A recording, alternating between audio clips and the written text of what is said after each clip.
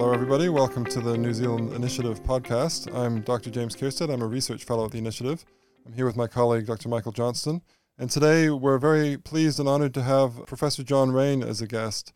Professor Raine is Emeritus Professor at AUT. He also served there as Pro-Vice Chancellor in various roles. And John, you also held senior administrative roles at Massey. Can you maybe tell us a little bit more about your career and what roles you held? Sure, James. I qualified in engineering at the University of Canterbury a very long time ago.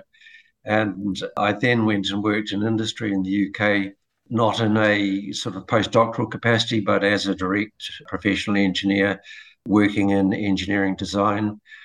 And I then moved into a technical management role. From there, I came back to New Zealand after about 7 years, and the area of engineering that I was in was not really available in New Zealand, and I went back into academia, first at the University of Canterbury, where I was lecturing and moved up through the system there, and eventually moved from a sort of professorial teaching position into a Pro-Vice Chancellor role, looking after commercial research and international business.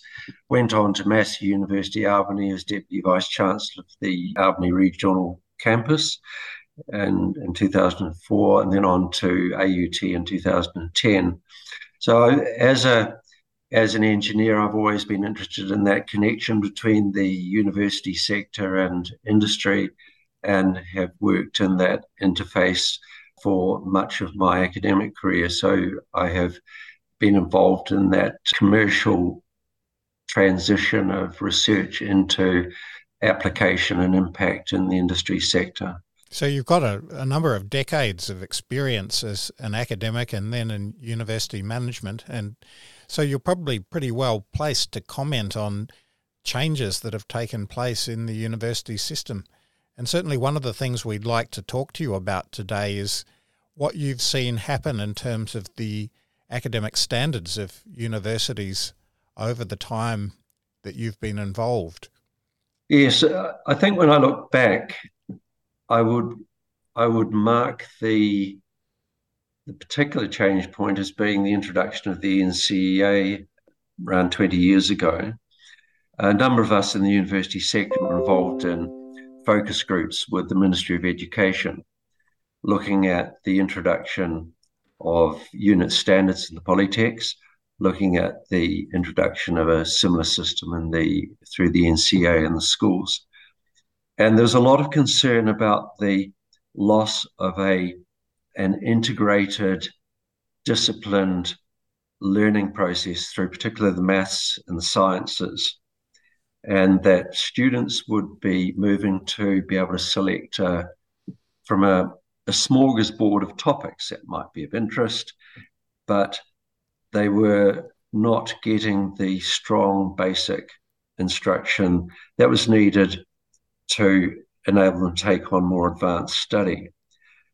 And this became evident after several years. And by 2010, when I was at AUT, we had found it necessary to introduce remedial maths and physics courses for students who are coming into university to study engineering, but they just simply didn't have the basics. They couldn't do basic arithmetic and algebra.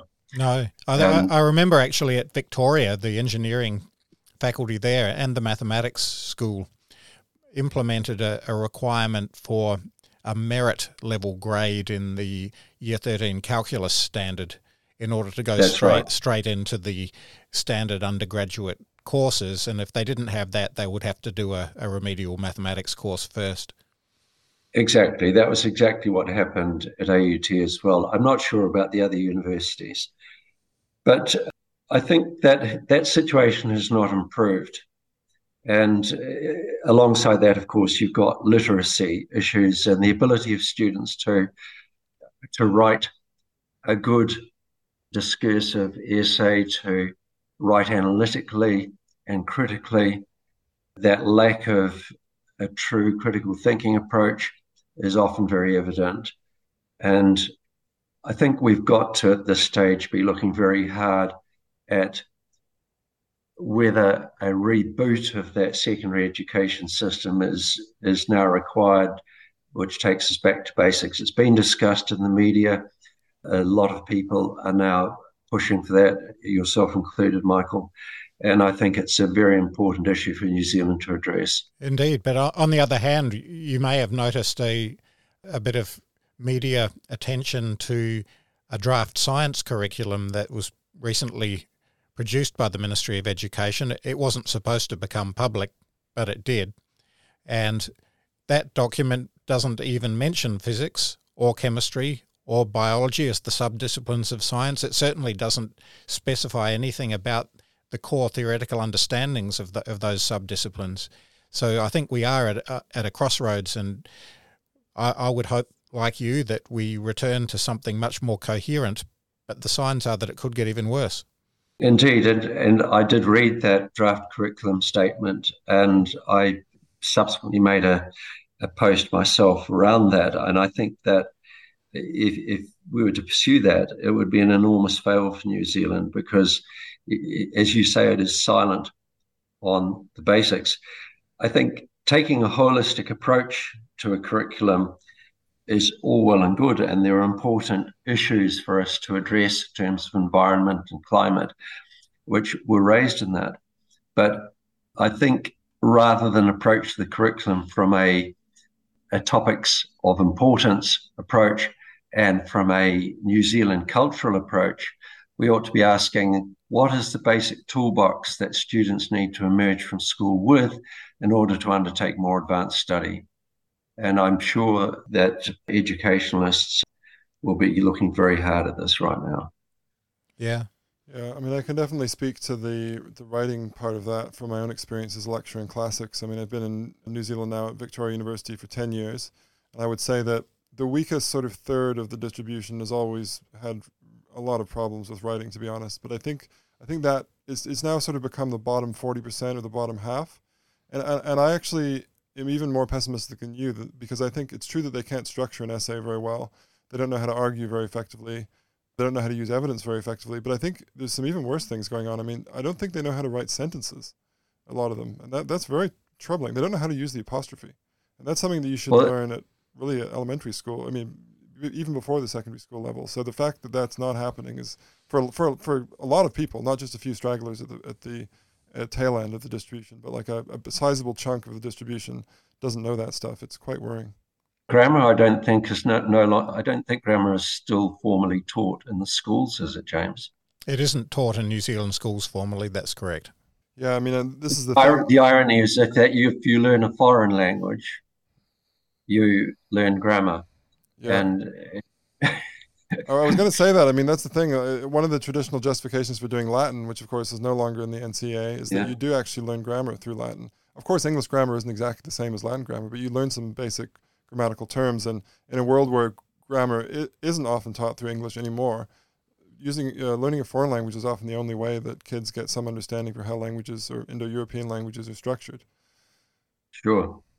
Yeah. Yeah, I would agree with you that NCEA has not done good things for the university preparedness of our school leavers, and particularly in mathematics and science. And I think that has to do with the structure of those disciplines.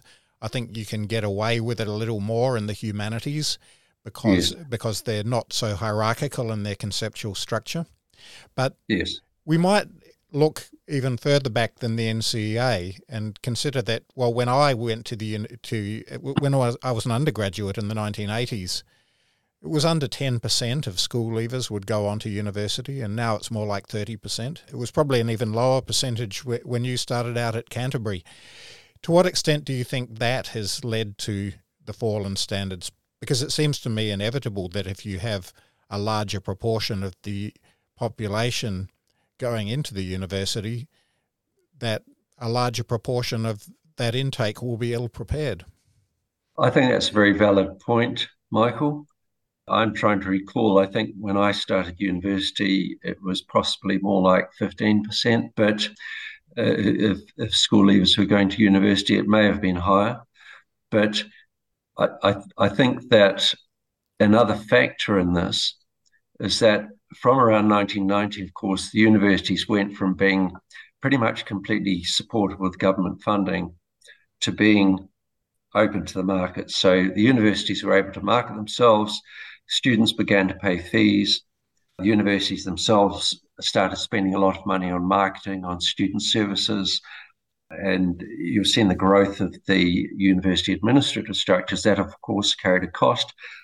But the fact was that the universities were chasing enrollments, and there was a lot of encouragement of students to go on to university. It became the expectation, and I feel it was almost a kind of a part of our societal expectation that students were expected to go to university and get a degree. If they didn't do that, they weren't quite up there.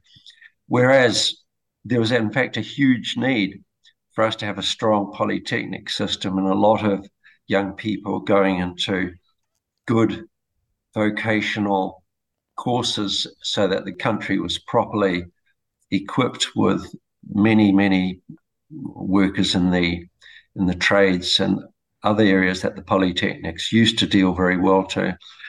I think we ended up with a lot of students at university who perhaps should not have been at university. But all of this, of course, has meant that we have had students who perhaps struggled more once they've got there, whether it's been because of their secondary education achievement levels or simply because the university were trying to broaden their catchment too far. I don't know.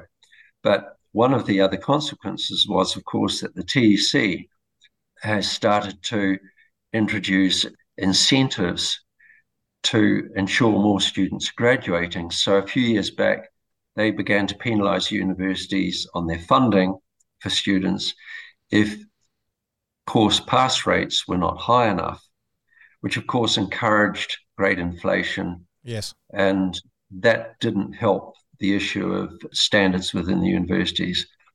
Then, of course, we've had the other issues around, there were international students, some of them struggled for language reasons, but on the whole, their level of academic achievement prior to coming to New Zealand was usually pretty good. And I think for most of those students, the issues were around English language. But there were some weak students amongst the international cohort as well. Yeah.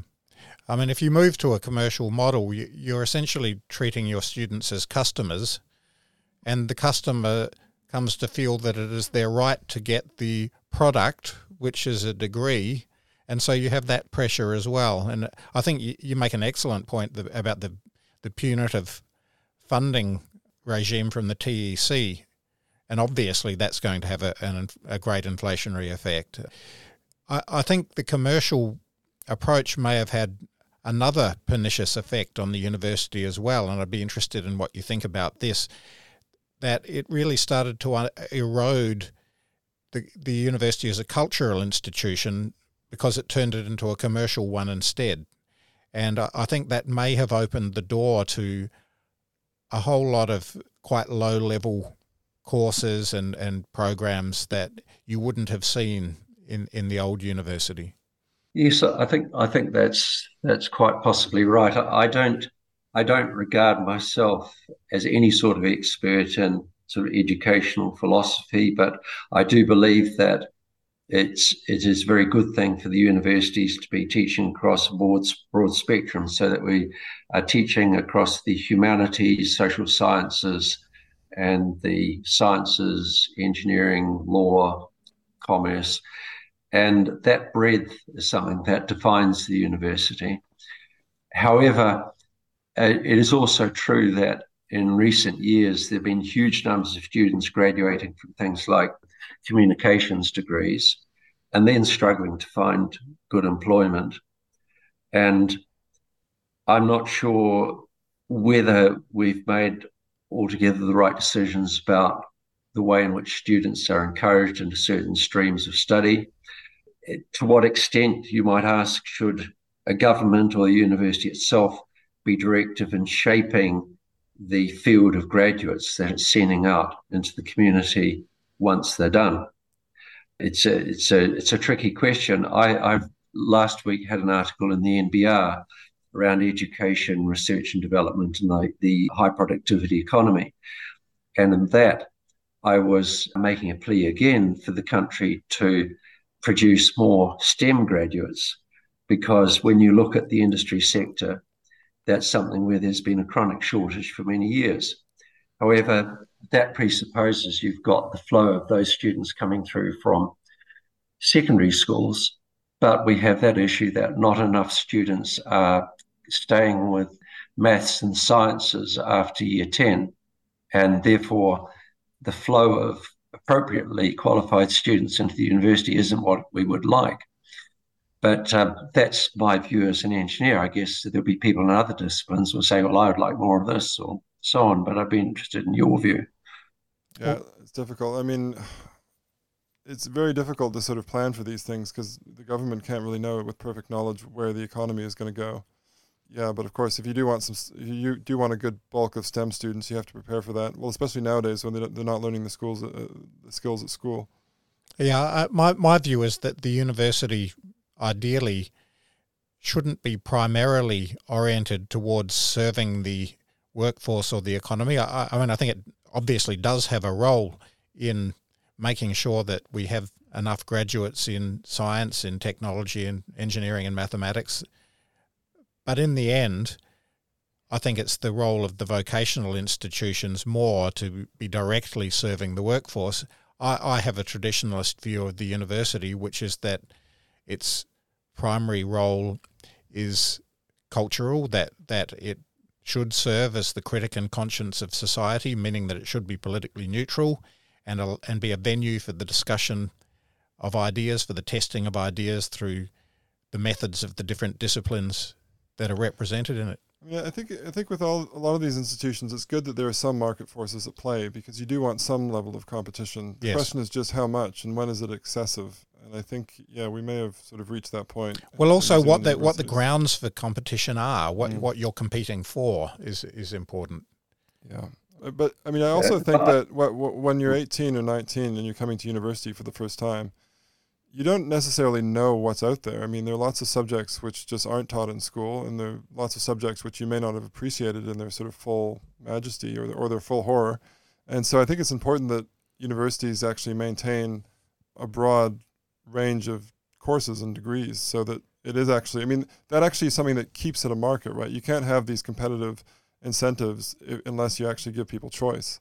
So it's actually important that universities sort of lay out a varied stall. No, I agree with that. And I also agree with you, Michael, that focus on the critic and conscience of society role, the cultural role is very important. And I think that raises an interesting question about what is happening in New Zealand universities at present with the understandable wish to engage more strongly with Maori, to bring more Maori and Pacifica students into the system. Though I would preface any remarks in this here as saying that in order for this to happen, we've got to get far more of these students through primary and secondary school. Exactly. I think that is the key issue. But we've now got this focus on universities wishing to be Treaty of Waitangi led. I feel that is a huge mistake. I think it intrinsically politicizes the universities. I think it's important for it to try and see the difference between engaging with Maori tradition and knowledge and incorporating that where appropriate into university courses. And I say where appropriate because it's part of our New Zealand culture, and that's fine. But we have reached a point where there is a great deal of mandatory imposition of te ao Māori going on in the universities. And I think that if academic staff feel that this is problematical in relation to their own discipline, possibly in terms of relevant or the way in which it should happen, that they are finding it very difficult to raise this without being asked to just go with the flow, be silent, let's just roll on with this. And I think it would be far better if the universities themselves had said, we will remain as neutral institutions of higher learning. We will encourage staff and students to engage as seems appropriate, but we will not be imposing a way of thinking or a way of learning that is possibly narrowing our institutional focus. Because to me, it is utterly critical that the universities remain internationally outward-looking and engaged, and that they are drawing into their culture the learnings and the research that is going on worldwide, that the university culture is something which remains neutral and exploratory always. And I feel that some of that is currently being lost. Yes, it's interesting. I worry that we're actually going to make a confusion of some of the disciplines by going down this road. And I know little about Mataranga Māori. I'm certainly not an expert on that, but I do know what science is, and I suspect that part of the problem is that not enough scientists who are practicing actually understand the philosophy of science well enough to see the problem with trying to fuse it with kind of traditional cultural knowledge, because science took many centuries to develop into the highly refined and quite counterintuitive set of tools for testing theories that it did. It's not just making observations, of course. Every culture has always done that, and every culture has developed technology and understandings of the natural world through doing that. But that to me is not the defining characteristic of science. The defining characteristic of science to me is really Popper's falsificationism. It's that you actually put up a theory and then try to knock it down with systematic observation and testing, and to the extent that you fail to do so, it becomes a more robust and valid explanation of something. Indeed. And I think that the very strong influence, and it's not just New Zealand now, but worldwide, of critical social justice theory has caused a lot of consternation amongst the science teaching and research community, because it has tended to say, well, I believe that we can bring bring a spiritual element into this particular view of science, so that we might be looking at the health of a lake which is suffering from eutrophication through to nitrate runoff. And the scientific approach would be to analyze what's going on and to look at how to control the runoff into that lake, and to look at what can be done to purify it from an established science point of view. But there may be also a cultural element with that, where there's a damage to the lake's Maori, for example, and I am troubled with it to the extent some of this thinking is being merged with a scientific approach in terms of what may be put in front of students. And I think it's important for us always to keep our religious or spiritual thinking a little bit separate from what we're doing when we're doing our deep scientific analysis. I think the separation of the material world from the spiritual world during the Renaissance is what made science possible. And if we're saying that we're going to reinfuse it with spiritual ideas, then not only do you risk kind of vitalist explanations of things, such as the one that you've just alluded to, the idea of Māori or life force pertaining to things that are not actually animate. Even more seriously, I think you run a risk of insulating certain ideas from criticism and testing, because if they're spiritual and religious ideas, they're held to be sacred. Yeah, exactly. And I think we're seeing a good deal of this happening at the moment. And I would hope that this is a kind of a discussion that will evolve, and we will see some sensible position reached. But the situation certainly seems to be quite volatile at present within the academic sector. Yeah, and what do you make of university leadership on these things? Because I think most people listening would agree that, universities are public institutions, so they should be neutral. And, leadership shouldn't be kind of putting their thumbs on the scale. I mean, I suppose in some sense, universities take substantive positions on some things, but usually when there's a vast consensus in favor of a particular position in science, and I don't think Matarangamari and the presence of Maori in particles has reached that kind of consensus. So yeah, how do you think that university leadership is doing at the moment? I'm not sure I'm the right person to ask, James, because it is now 18 months since I retired formally from the university sector. But I still have a great deal of conversation with colleagues across universities in New Zealand. So anything I might say is really hearsay, Right. and what I've read in the media. Well, But I really go back to the point that I think that if we have vice chancellors who are declaring a position and saying this university will be Te Tiriti led, it implies that the university as a whole will embrace a certain way of thinking. And I think that is particularly damaging to what a university should be.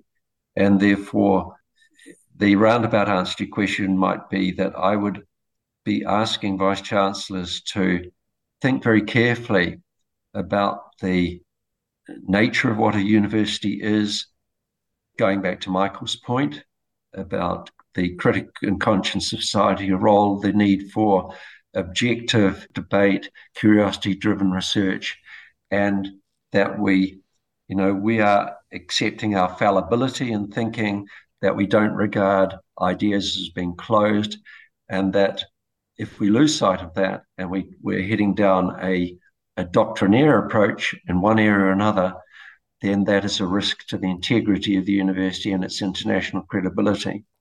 So I think this is something that our university leaders should be thinking very hard about. yeah, and I can tell you as someone who's still working at Vic, I very much agree with that. But we're probably out of time, actually, so it just remains for us to thank you very much for sharing your experience and your thoughts with us. Thank you. You're most welcome, and it's been enjoyable chatting. Thank you, and best wishes back in New Zealand with the weather and whatever's happening there now. Okay, thanks, John.